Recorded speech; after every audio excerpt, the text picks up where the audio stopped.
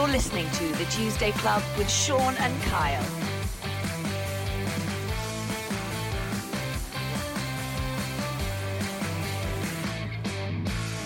Hello, you're listening to The Tuesday Club, episode 2, coming to you from the Brit Pub in Carmarthen, just up the Avon Valley, with me, Sean Holly, and the fantastic Kyle Reese. Hello. How are you? Very good, very good. No, you're not very well. No, I'm not very well, but it isn't self-inflicted. It's not rugby fan-related. Really? No, it is really genuinely. I think I've just caught a little bit of an illness that's going around. You look like you've been crying for like 3 minutes. I was crying out of happiness yesterday that England lost. Episode 2, mate. Episode 1 went down well. Yeah, it did, yeah. I was really surprised, actually, because I hate the sound of my own voice. All actors hate the way they look on telly and stuff, but I also hate the way my voice sounds. So I just thought people, especially people who knew us, who were listening, I just thought it's going to be Kyle ranting and raving, but we've actually had some really, really great feedback. Actually, we had some good feedback from Americans, who are obviously your followers from Outlander, who said they loved the dulcet tones of us two Welshmen. Yes, and I just want to say thank you to all those listeners, and not just in America. We've had listeners in 14 different countries, so it was great. But just on the note of the Outlander fans, we've got a very special guest in today. It is Phil John, Welsh director, who was also directing Outlander season 2, I think, Phil? I did season 2. I got 2 episodes, and then they loved my shit so much they gave me another 2. So yeah, obviously we posted on social media today saying that you were coming on, and straight away, you know what the Outlander fan page Oh, they're is like. amazing. They were straight on. They were like, just to remind you, Kyle, Phil directed 4 episodes, Je suis prêt, and I was like, yes, I know. But no, I was very lucky enough to work with Phil as well just before Christmas on Bang season 2. Season 2. So we'll get into a bit of that later on as well. So, but thank you very much for coming down today. It's a delight. It's lovely to see you. See, this is why I wanted to do Tuesday Club, right? Forget all the hardcore rugby, right? I want to meet people like Phil. And I know we got some other special guests coming up in the coming weeks. But look, today's going to be about us meeting Phil, hearing all about his directing, his career and so on. We've got to reflect a little bit, Kyle, on the Six Nations, because what a win was for Wales. Oh, mate, brilliant. I mean, it's always nice having Italy at home, because it's not so nice to say about them, but they're never really there to challenge people, apart from the first year of the actual Six Nations, where I think they beat us tonight in the Millennium Stadium. Don't talk about that. But no, it was a great game. Again, Josh Adams was class. But anyway, we'll get into all the rugby stuff later. We will. Later on, we'll be going down the blind side and asking Phil a few tricky questions off the field. We got Oscars, BAFTAs to talk about. We look ahead to next week's Six Nations game as well. And if that's not enough, I caught up with Gethin Jones, Welsh. Well, it was good, mate. We got a little segment later on. He's an all-round good guy, rugby nut, and bit of a businessman as well. But had a nice conversation with him in a pub in Cardiff, and we'll do that a little bit later on. Do you know Gethin, Phil? I don't know him personally, no. Handsome, though, isn't he?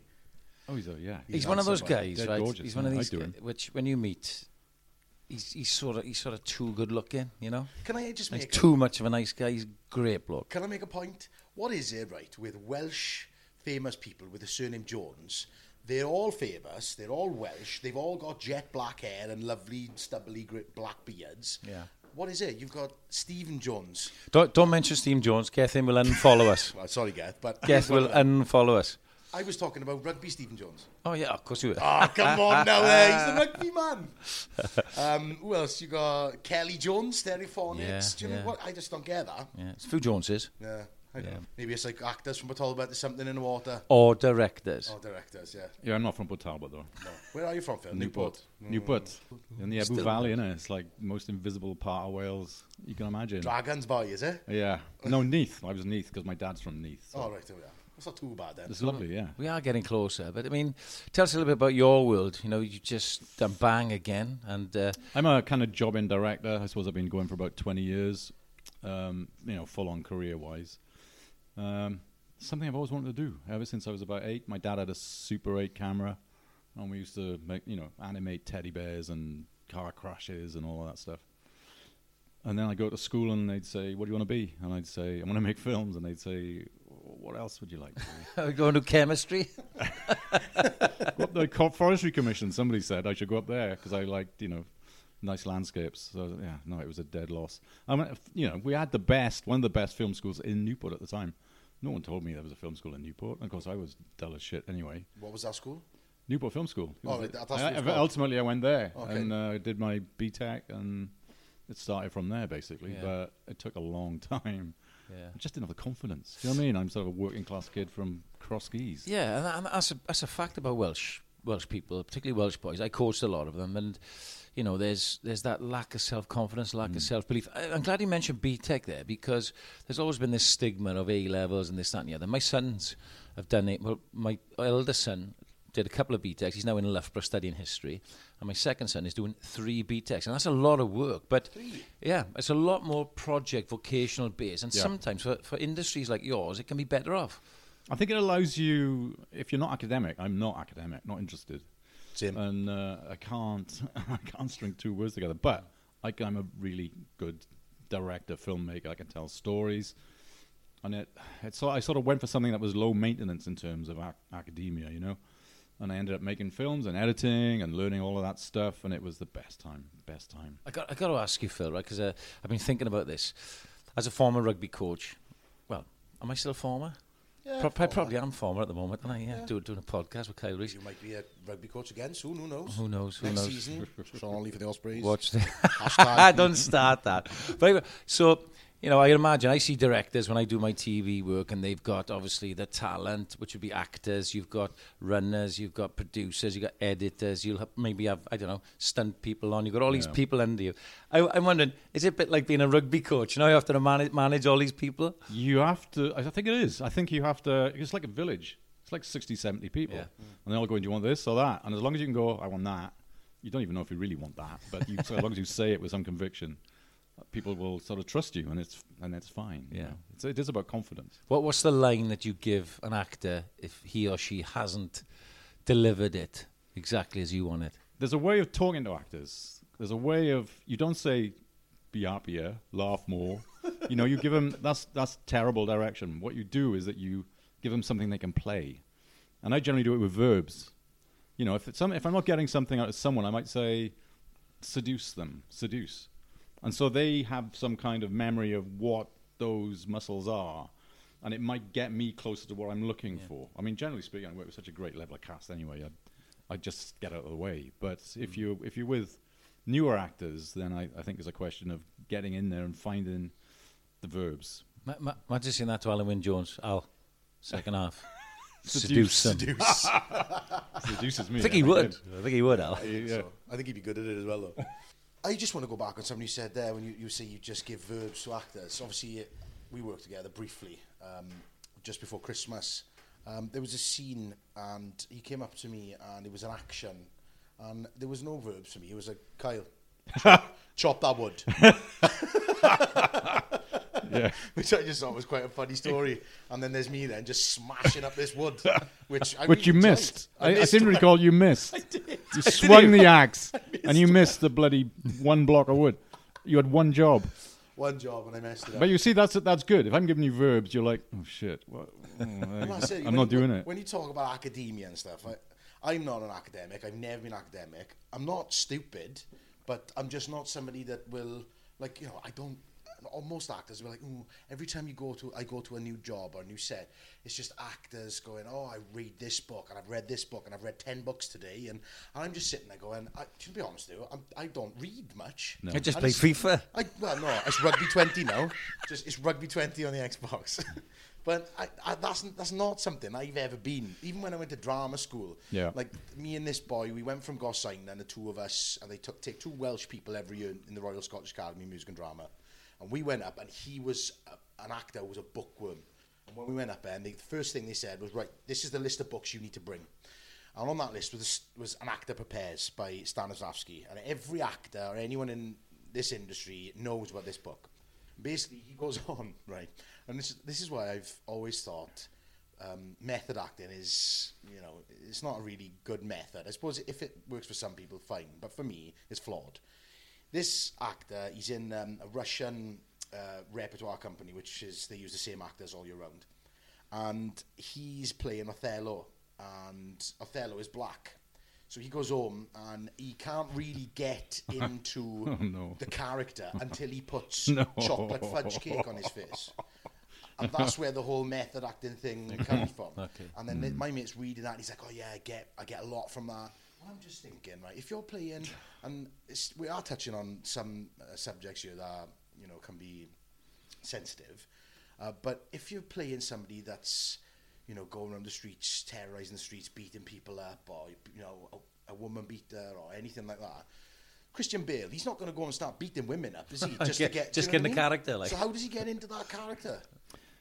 You know what? I think my theory about it is there's two types of acting. There's the British theatrical tradition of acting where they construct a performance every time and they nail each beat every time and you get the same performance every time.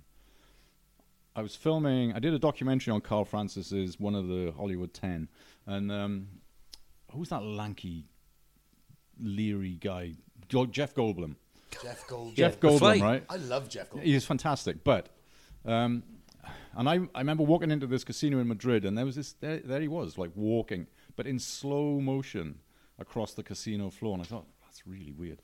So I went and said, "Are you all right?" I said, "I'm Phil." He went, "Oh, hi, yeah, great to meet you, da-da-da." And he was fine. He was ordinary then. But then he went back to walking in slow motion. It's like they draw the attention somehow. Yeah. And I watched him filming a scene, and they did 13 takes of this one scene. It's quite a long scene. And he did something different every time. A different inflection here, a different rhythm there, something else. And I love that. I love the idea that you're going to find something you didn't get last time. And I asked him, I said, "So what's that about? You did like 12, 13 takes." He says, I work with this guy called Sanford Meisner. And he said that his theory was that acting is like, you're being a puppy or a baby. They are totally focused, unconsciously focused on what it is they're doing, and they become really interesting. So he says, I just wait for a sound or something different will happen, and something will catch my eye, and I'll look at it, and then I'll work around that, But every scene he did, it was like 12 times, but it was different. But when you watch him, you sort of think he's a bit quirky. I think I read some of these. He's an acting coach as well, isn't he? I'm sure he is, yeah. But you mentioned him, Jeff Goldblum. Who's perhaps the most interesting or the most impressionable actor that you've worked with? Don't feel obliged to say me, Phil. He's not going to, Kyle, don't worry. One day, maybe. Most interesting actor. Or the best actor. Who's the best actor you've worked with? I would say Maggie Smith. I think Maggie Smith is a genius. Why is that? She has this ability to. There's no fuss about the performance. It's just she delivers the line, and if it's meant to be funny, it'll be incredibly funny. The timing is immaculate. She's done. I've watched her for years and years and years, 30 years, and loved it. I walked onto the Downton set, and she was there, and I walked up to her and went, "Maggie, I'm Phil. I'm the next Xbox director. I've loved you forever. I'm going to have you shot up by 5 o'clock. She said, and can I swear? She said, "I don't give a fuck what time you shoot me out by." And then she stormed off. Really? Yeah, she's a demon. She's a monster.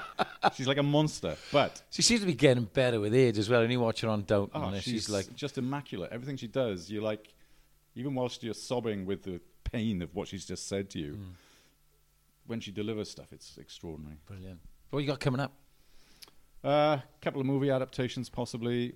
I've hopefully got a film with Anthony Hopkins in the summer. Wow. But all but boy. Well, it went tits up, I think, in the summer, you could say. We were just closing finance, and then something happened, and we lost the money. Oh. But he's still attached, so we're hoping we can go again in July. Wow, let's hope so. That'd be massive. Let There Be Rock. Let There Be Anthony Hopkins. Let There Be Anthony Hopkins.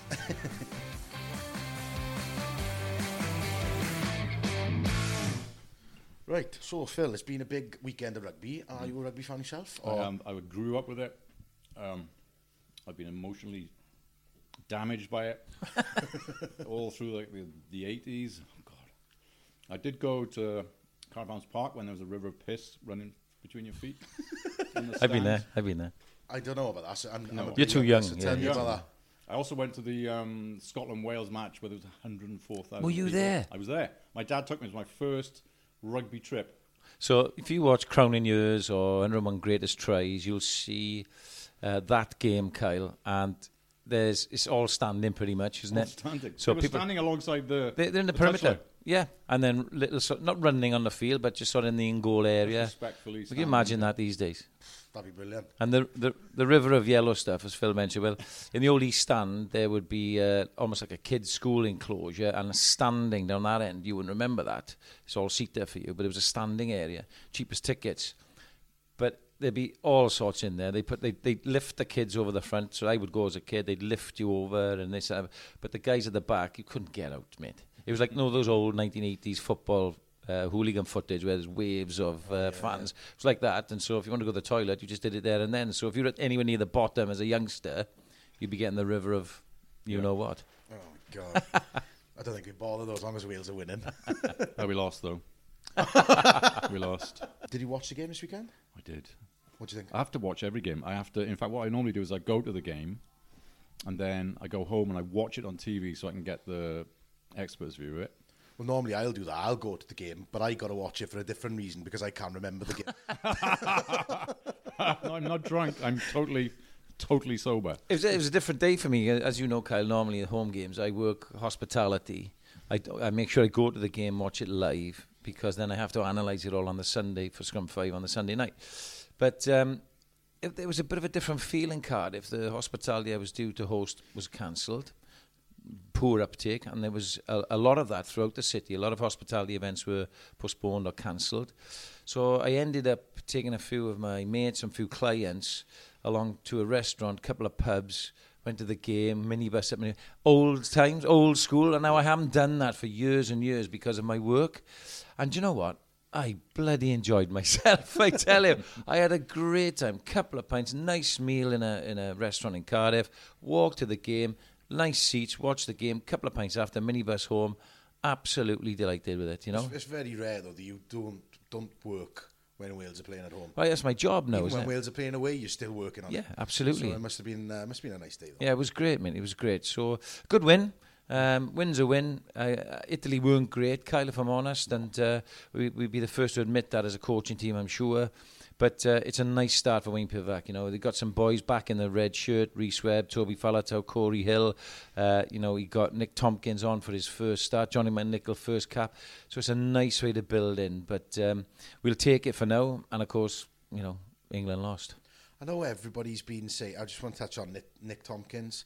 A lot of people wouldn't have known who he is at all. When Wayne Pivac announced the new caps, you go on the internet, you Google people, you have a look, and then you're like, we see videos of him, and you think, all right, yeah, he's pretty good for Saracens. But when he came on, when McNichols went off, first thing, I think the first time he touched the ball, it was a turnover and a ruck. Yeah.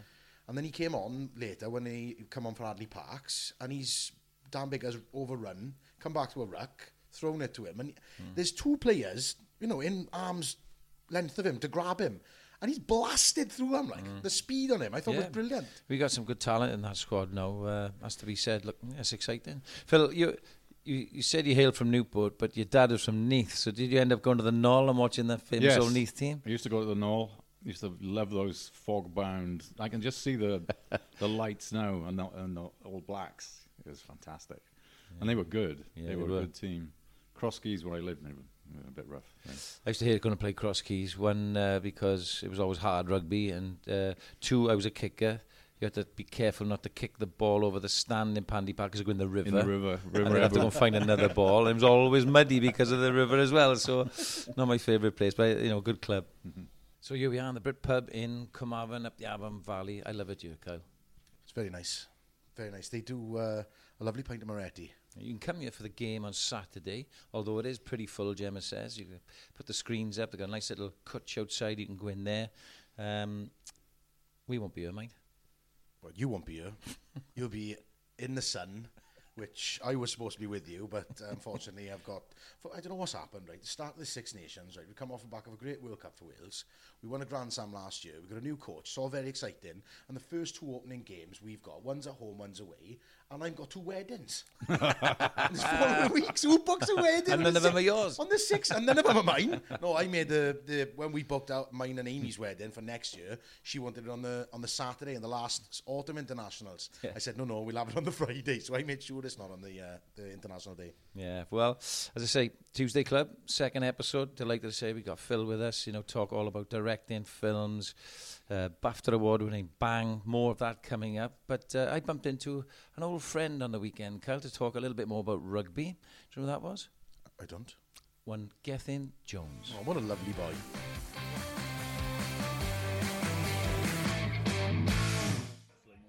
Well, here I am, hobnobbing it around in the middle of Cardiff, who'd I bump into but the legendary Mr. Gethin Jones. How you doing, man?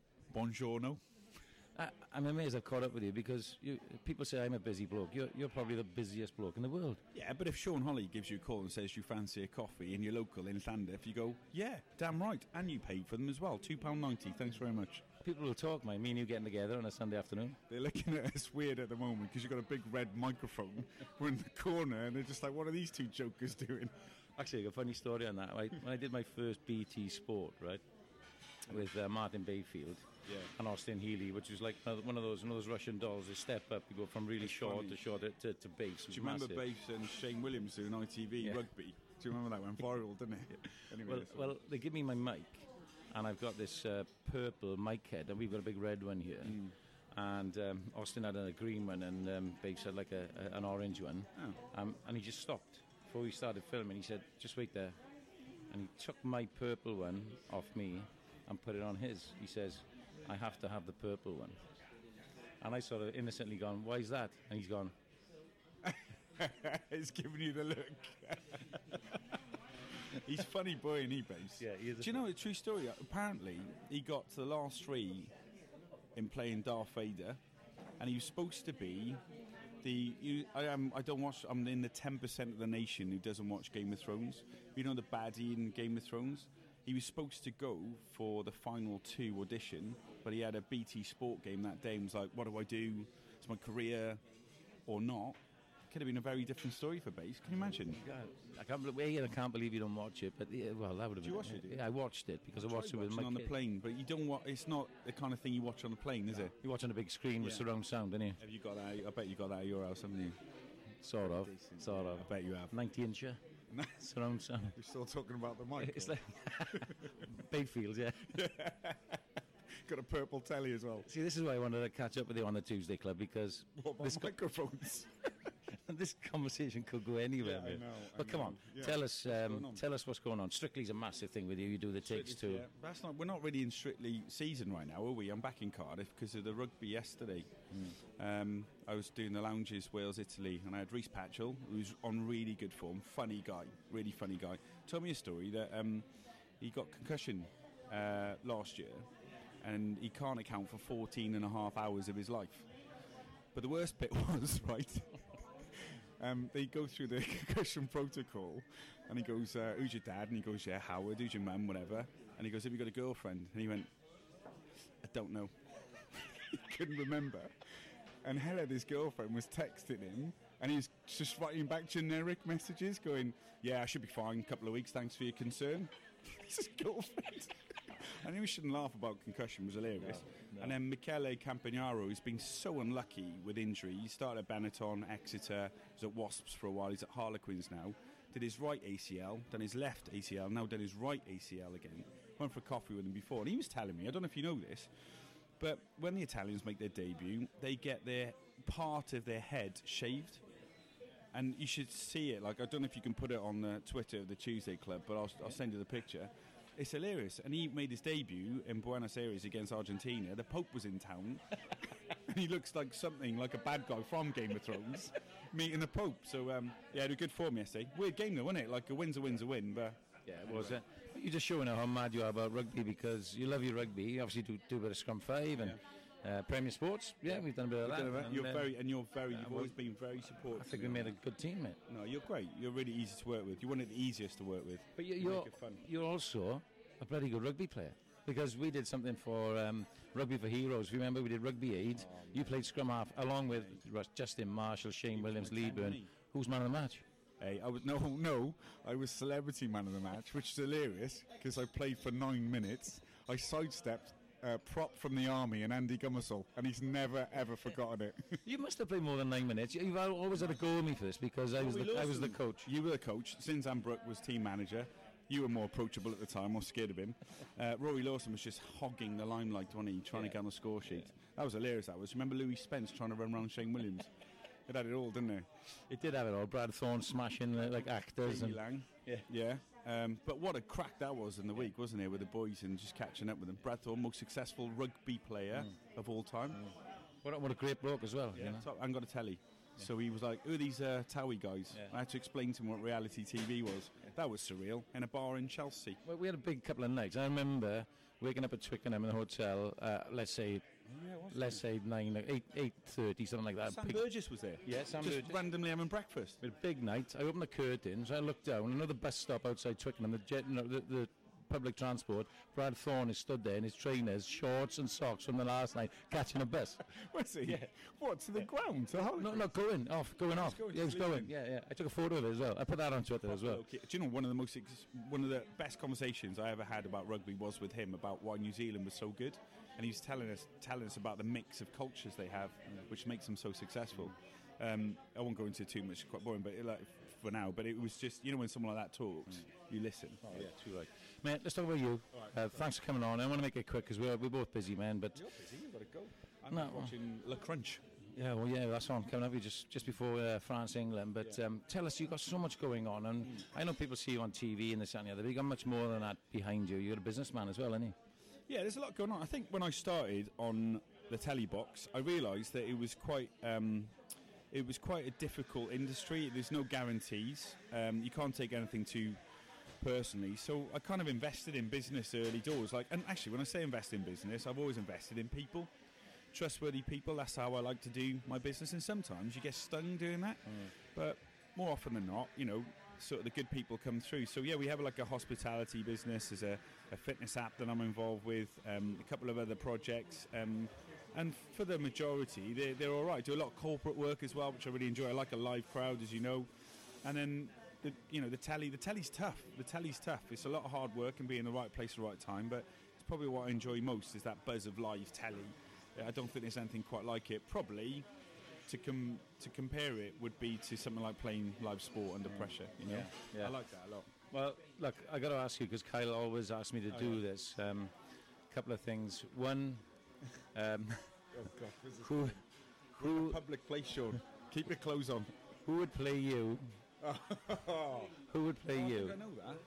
Come on, which actor would play Gethin Jones in? I think I'm quite happy to say that would be Matthew Rhys. I love Math, yeah.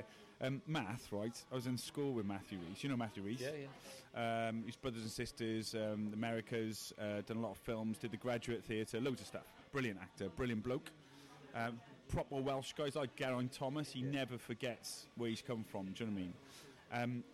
I was with Math in school, and we did a show, Elvis, but we did it in the Welsh language. So it wasn't Elvis. We all had T-shirts because there's no V in the Welsh language, so he was Elvis.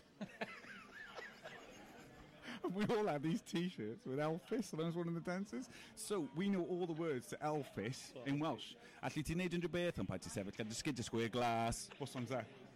Blue suede shoes. And ymuno yn y gell fawr rock. Honestly, I only know Elvis songs in Welsh. And that's just something you never forget, really, isn't it? Yeah. So Math would be my actor. I love him. He's brilliant. I don't think we can get a better answer, Kyle, on Tuesday Club for that. Geth, look, I know you're busy, man. Thanks for joining us. Please come back on the Tuesday Club sometime in the future, and we'll have a full pod. It will be a pleasure. Hello, Kyle. Thanks, mate. Close up.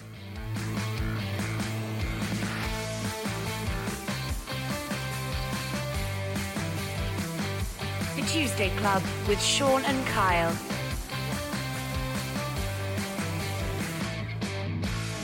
Oh, what a lovely bloke, Gethin. He is top boy. He is. Where did you meet up with him? He was in a pub in Cardiff just before I went to do my Scrum 5 stuff. He was off just to watch the game on a bit of a day off, but I've known him a long time. He's always got time for you, right? And he's a smashing bloke. So, hey, thanks to Geth for coming on Tuesday Club. Yeah, lovely. Thanks for saying hello, Geth. Hopefully I'll get to meet you in person one day. Matthew Rhys. Matthew Rhys, yes, he talked about Matthew Rhys. I think that's quite good for him, I'll be honest with you. Matthew's a phenomenal actor. I worked with him once. We were together for a bit as well on a TV show called The Bastard Executioner, which was Kurt Sutter, and it was like I got my first Hollywood job. I was so chuffed. I phoned my dad. I cried over the phone. I was like, Dad, this is it. I'm going to be a superstar. It broke 2 records for FX in America. The most watched premiere and the fastest decline in ratings. It was about, he went from writing about biker gangs in America, in LA, to writing about Welsh rebels in the 15th century. It was a bit of a jump.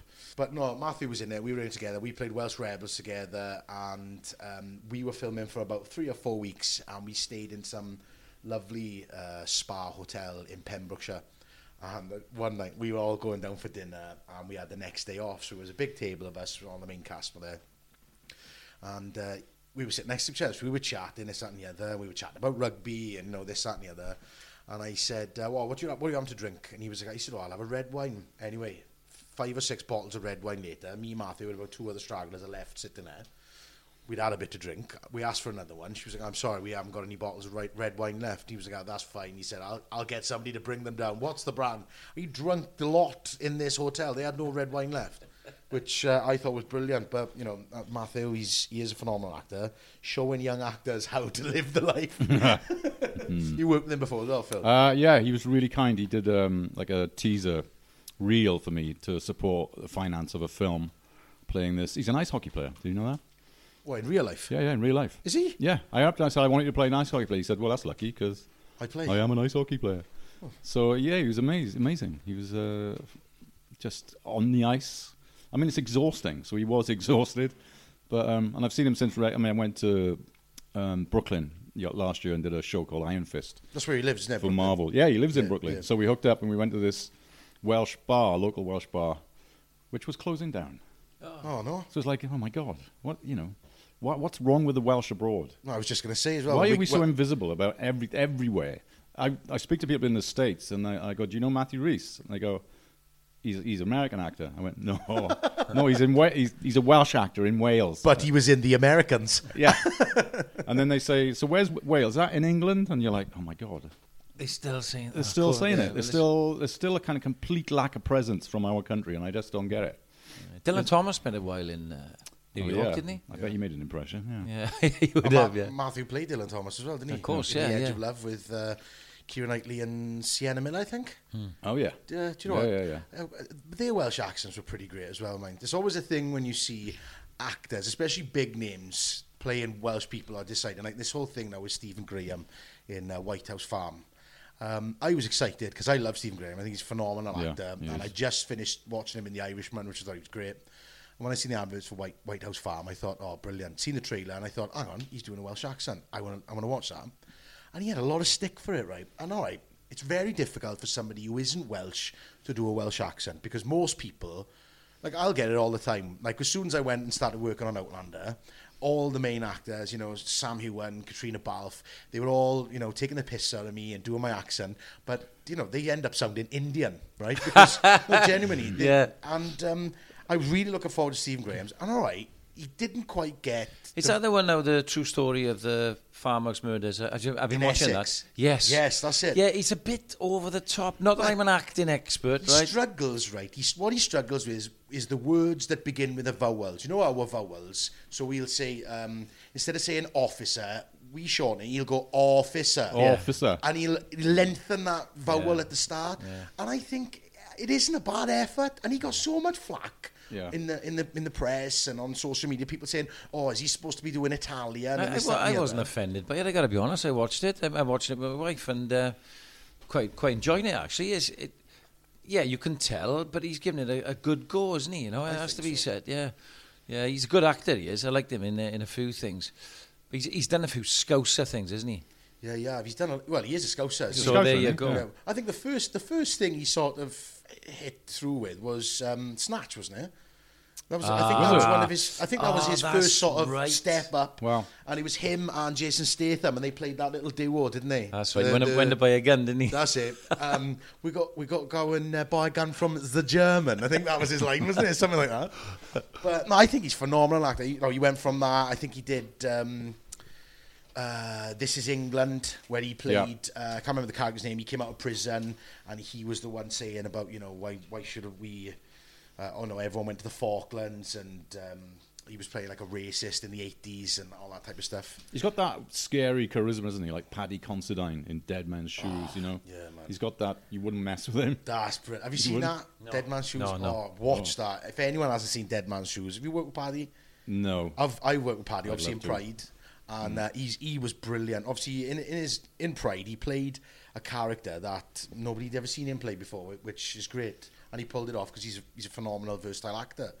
But Dead Man's Shoes is just, it's incredible. One of the great films that is. There's a clip in it, right, where there's a guy and he's selling drugs in this bar, and Paddy Considine just sitting there in the corner quiet, and he's literally just staring with the stare that if you saw somebody staring at you wouldn't go over and say, all right, what's your problem? You'd leave. and what unfolds after that is just, he's brilliant. Is that when he was at his best as well? Yeah, it's a kind of fearless terror in his eyes. Brilliant. So Oscars are in the air. Yeah. We've had Oscars. Golden Globes, and so for a person who is rugby mad, who just probably picks up the nominations and then likes to watch the highlights of it, what can we expect from it? Lack of diversity, probably. Yeah. Lots of white people winning gongs. I'm slightly ambivalent about the whole thing now, because every year I'm on a BAFTA jury, so I get hundreds of DVDs and I watch all the films, and this is a tragic story. I spent 3 years watching all the BAFTA films, and even took all the BAFTA films on my honeymoon when we went to Anglesey, when we got married about 5 years ago. Anyway, I got a call 3 years in, about a year ago, saying, we're taking you off the vote-in list because you haven't voted in 3 years. I went, are you crazy? I've watched hundreds of films, and I've voted and made an opinion on all of them. Yeah, but I don't know, you must have... and there was a button I didn't hit each time. Oh, never. So my wife was like, are you kidding me? Well, so nothing was submitted? Nothing was submitted. So hundreds of hours of watching. Nearly So the screwed lack of my diversity wedding. could be your fault then? Could well be my fault. It could well be my fault. Only thing you can do is go on Mastermind, specialised subject, BAFTA-nominated films. Yeah, I could do that. But I don't know. I mean, there's something really nauseating about watching incredibly rich people getting prizes for Celebrated. making films. It's not surgery. Do you know what I mean? Ricky Gervais nailed it to not need a Golden Globes. He's vile, isn't he? Yeah. Do you like him? I'm love not a him. massive fan of him, but I like him ripping shit out of Hollywood. I think it was what he said in the Golden Globes. He went on and he said, "Oh look, you're actors. You know, when you're coming up here, this isn't a platform for you to make a political speech. You're an actor. You don't live in the real world. You Get don't know your what's- award and get off." Yeah, get your award and get off the stage. You don't know what goes on in the real world." Yeah. And obviously the BAFTAs were last night, and there were some big winners there again. But again, there was, like you said, a massive lack of diversity. All best directors, men, all white men, and it's... You know, there was a few years ago where they boycotted the Oscars, didn't they? Yeah. It's quite hard to believe in this day and age where It is. it's becoming more and more PC, you know. So I find it hard to believe that there isn't that diversity out there in this day and age, because in many respects, sometimes you get the impression that in a lot of other areas it goes the other way. You're saying it's not the case in the film industry, that there's more of an equal level, diverse playing field. It's a weird industry, because nowadays a lot more middle class people are getting on because they can afford to sit around and do nothing for months, whereas a lot of the working class kids are screwed. You have to get jobs. So it's very difficult to break through if you're working class. But if you're middle class, then it's a stroll in, because you've got trust funds or you've got this and that. So there's an awful lot of sort of upper middle class actors around who are sort of mopping things up, and that's great. But I just think it's a really weird industry to make any kind of scale of reality from, because it's so unreal, and there's very little kind of. I mean, in terms of diversity, I'm not quite sure what you do, because there's a great film. There's 1917, which was like a really fantastic concept and really well done. There's a white guy talking about his white granddad. And what else is there? There's farming. I saw in the Edinburgh Festival, which is this story about this black guy joins a skinhead group, and then how he came out of it. But then you later discover that most of it is fictionalized. It was sold as a true story, but it's fictionalized. So I don't know. I think it's very difficult. I think you get into very, very thin ice, really, when you're trying to figure out some kind of social system via the film industry, which is all about bullshit.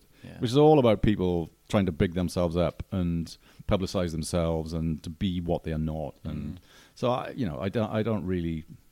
just don't think it's something you can get too wound up about. With that, though, do you think, like obviously we mentioned 1917 there, I think they've pretty much cleared up a lot of the awards this season. Yeah. Joaquin Phoenix, he's won Best Actor. I think amazing. Every single one. That film, I was in tears in points in that film. He's always been an incredible actor. Like I mentioned last You're in episode. tears now, man. I'm not. Well, that's just because I'm emotional. Last week I mentioned one of my favourite films with him in is a film called Her. where he has a relationship with his new operating system. Yes. And and I just thought that he spent most of that film acting on his own with pretty much with like a mobile phone. Yeah. And I just thought that was incredible. But even though there is a lack of diversity, Still some talent out there. Warranted the winners. You know, like we've got 1917 won Best Film. It was Sam fantastically Mendes, predictable, isn't it? Best Director. Yeah. Joaquin Phoenix. Yeah. He won. Yeah. Renée Zellweger won Yeah. Best Actress for playing Judy Garland. Do you think these... I just think there might be some problem, especially with the Oscars, in terms of white judges and coming up with people that you could vote for as a black director or as a black actor or I think there's a problem institutionally with that. Wow. But once again, it's film, and who gives a shit? We're not saving lives. We're making the population soporific and unable to revolt against the horrors of the world. Brilliant insight from you, Phil. You're listening to the Tuesday Club, episode 2, with me, Sean Hawley, and Kyle Reese. We'll be coming back with Down the Blind Side. Welcome back to Tuesday Club, episode 2, with me, Sean. We got Kyle, Phil as our special guest. Some great insights on the Oscars and all things directing. But we've time to go down the blind side now, Kyle, where we talk a little bit off-field, showbiz and rugby. I know you got something for me. That's it. Yeah, no, just obviously we mentioned earlier the BAFTAs were on last night, and it's great to see people who are being nominated for awards and the great work they've done. But there's always a few funny stories as well. So I've had a little browse today, and Rebel Wilson, I don't know if you know her, she's an Australian actress. She is phenomenally funny, and she's so dry. But she presented an award last night, and she came on stage with this dress that was sewn together, and one half was red, one half was black. And she opened up she said, hello, if you're all wondering who I'm wearing tonight, I just threw this piece together. The red side is a memory for me from when I made the finalists for Miss America. And the black side is because last week I went to a funeral for a feature film I did called Cats. I thought that was brilliant because it wasn't very well received in the press. Everybody, pretty much critics and just everybody hated it alike. Yeah. I think I seen one person who went on it's obviously on Twitter. You can only post 240 characters. I saw one thread, and this person had posted 15 threads, point 1, point 2. And the one thing that caught me was they made this film. It's called Cats. It's about cats. Yet they've all got 10 fingers. They've got human faces. If you've seen the Broadway musical, I won't be watching it. I won't be watching. They even look like cats. So, yeah. But I thought that was funny. And the other thing I thought was funny, I'm only going to mention this because it's like a claim to fame I've got. And when I was doing a play in London in the West End, when you're all doing work up there, you get entries to these special, exclusive VIP sort of members bars. And I just remember sitting there at the bar once, and I turned next to me, and Victoria Beckham was there. So obviously I know she likes to drink, but apparently she was a bit worse for wear last night. Oh, it's freebies, isn't it? And David Beckham wasn't there. That's why he looked after her, because he was in Miami with the Super Bowl.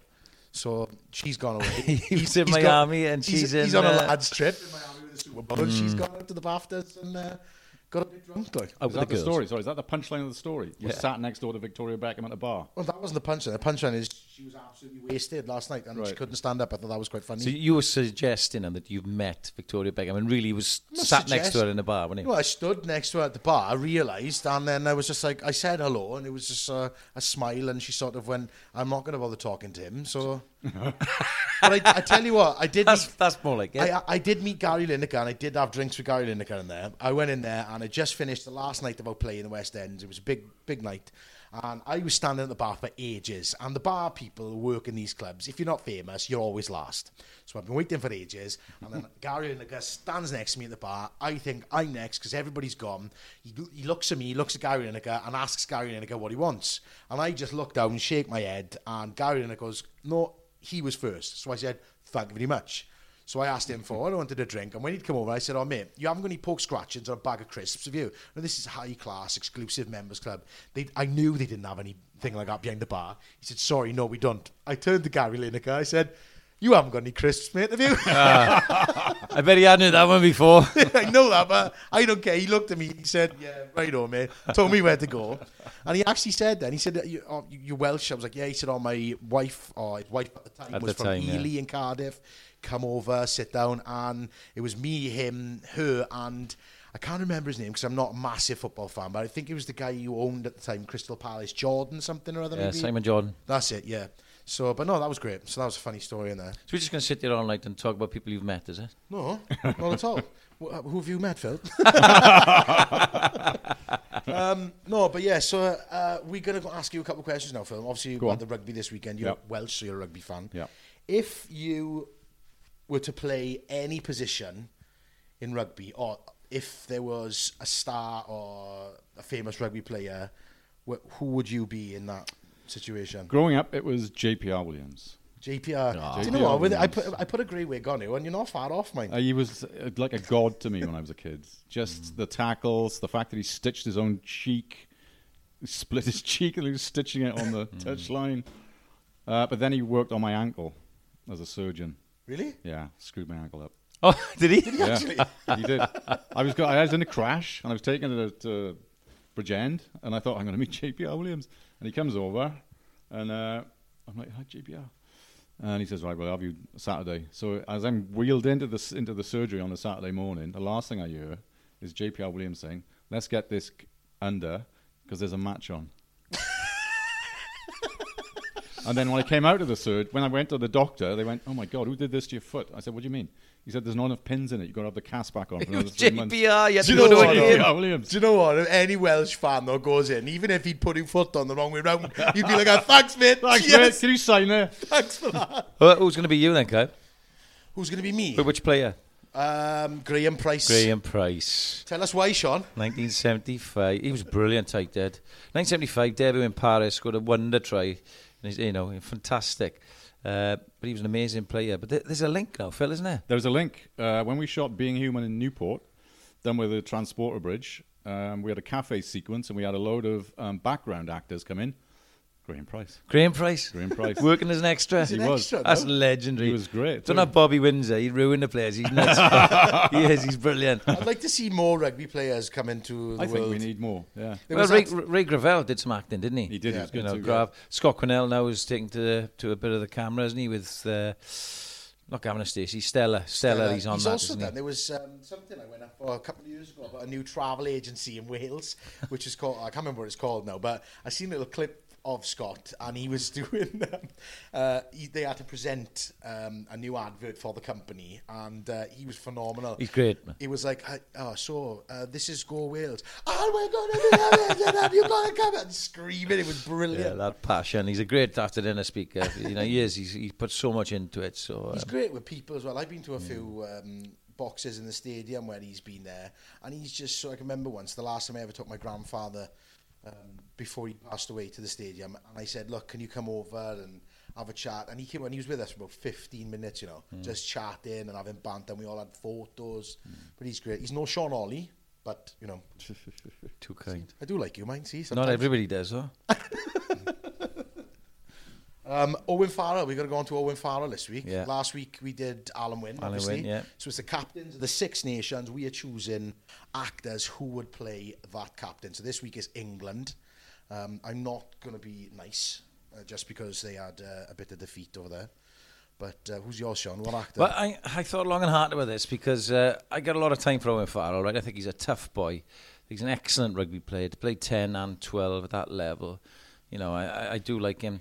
But I think he's a bit of a, cover boy as well. I think he's a bit of a good looker, So I'm going to go for Leonardo DiCaprio. Now, before you say anything, it's not the Wolf of Wall Street, right? No.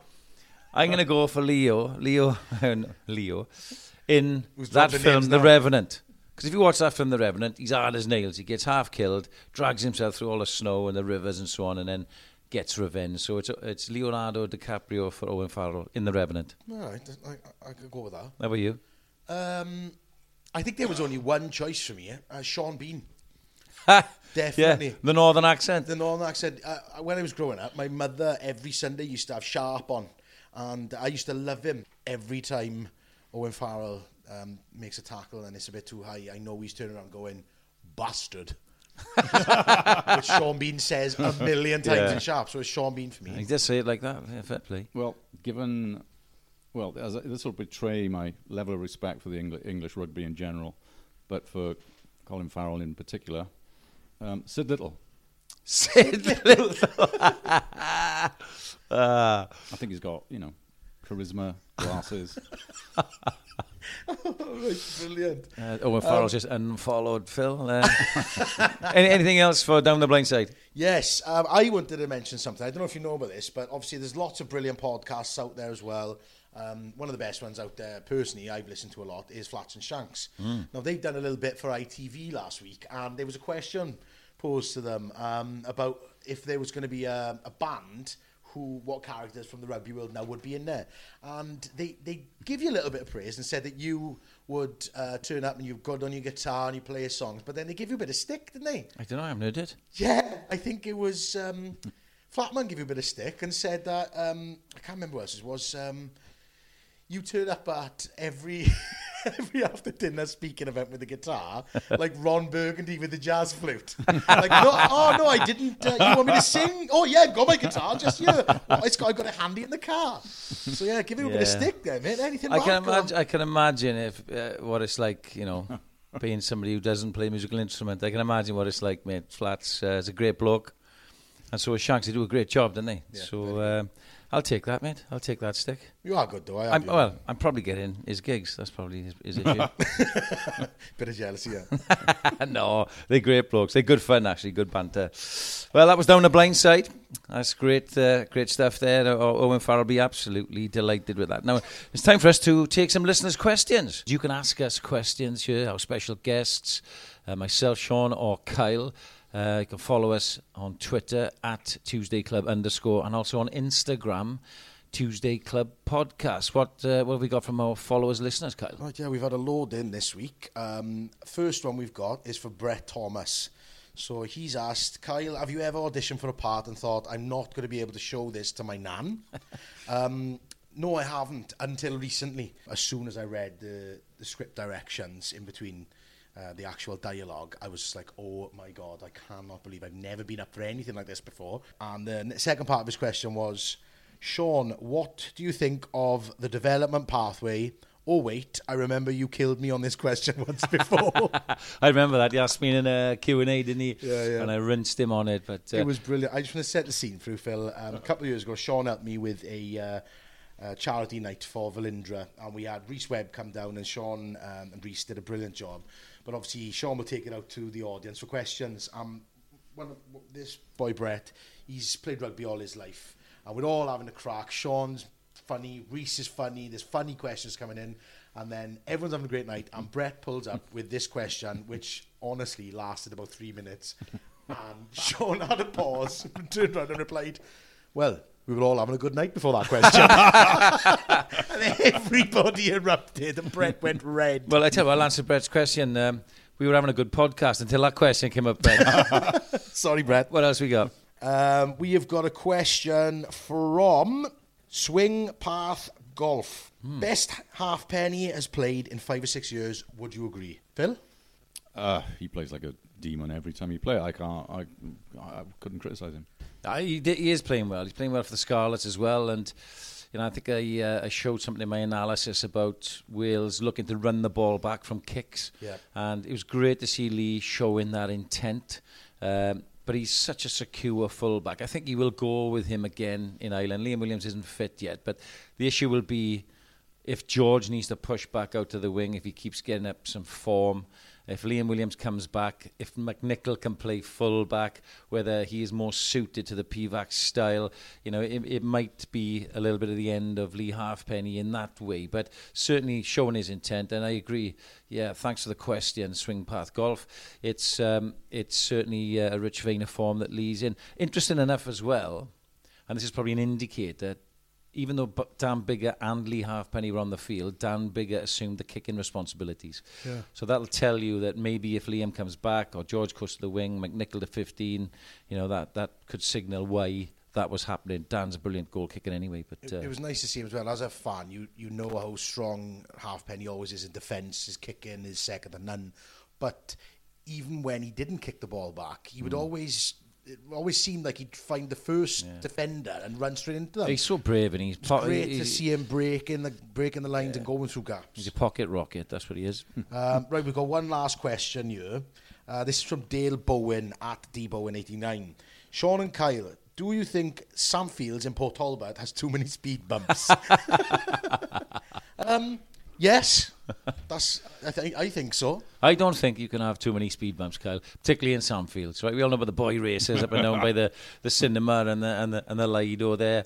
I got to be honest, my eldest son, he learned to drive, passed his test last year, and you know what it's like for kids, they can't afford the petrol money, can they? So he now, with his little car, refuses to go over speed bumps. So he'd rather go like 5 miles out of his way rather than go over speed bumps, costing him a fortune in petrol. By the way, thanks for all your questions this week. We are now going to finish with a look ahead to the next week of the Six Nations.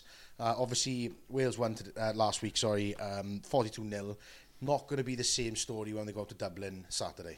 No, but I did think Scotland played really well against Ireland. Possibly could have won it. I think so. So it shows that they're still a little bit fallible. I think Wales had a nice introduction. They'd be full of confidence, no injuries that I can see. Major ones, maybe 1 or 2 to come back. So who's to say we can't go out there and build on momentum, Phil? Because Six Nations, as we've seen under Warren Gatland, is all about momentum, isn't it? It is. 25-15. There you go. That's the predictions. I was going to come on to prediction. Yeah. To Wales? Yep. Well, Yeah. Wales haven't won their mind since 2012. No, never say never. No, I agree. I think Wales can go there and win. And who knows what can happen then? Beat France at home. My goodness, go to Twickers. Well, they're tackling now, aren't they? They're tackling now. French. Yeah, they are. Stand the tackle, aren't they? Brutal. The brutality came all from the French, and they're ferocious. Well, predictions are France to win with a bonus point in Italy, Scotland to beat England. I know. I hope. 2 from 2 losses, Eddie. And Wales to win with a lot of points. I think it's going to be something like 28-24. Good stuff. Brilliant predictions. Can't wait. I'm obviously going to say Wales. Wales. Got it in. I keep forgetting. It's because I'm working now, see? I think Wales 19, Ireland 12. I don't think it's going to be a high-scoring game because the defences are just too good. Yeah, well. I hope Scotland beat, especially after last year. I think they'll take that. They'll watch the videos. Who knows if Finn Russell will be there and if he will kick or not. France for me. I think France will go to stay in Paris and get a great win. There you go. That's another Tuesday Club podcast done. Don't forget to follow us on Twitter at Tuesday Club _, and on Instagram, Tuesday Club Podcast. Thanks, Kyle. Phil, thanks for being an amazing guest. Our first live guest on the Tuesday Club. It's been dreamy. Good luck with the Anthony Hopkins film. I hope it comes off. Yeah. I hope the Talbot boy comes to his senses. Sounds good. And enjoy the rest of the Six Nations. Thank you. Wales.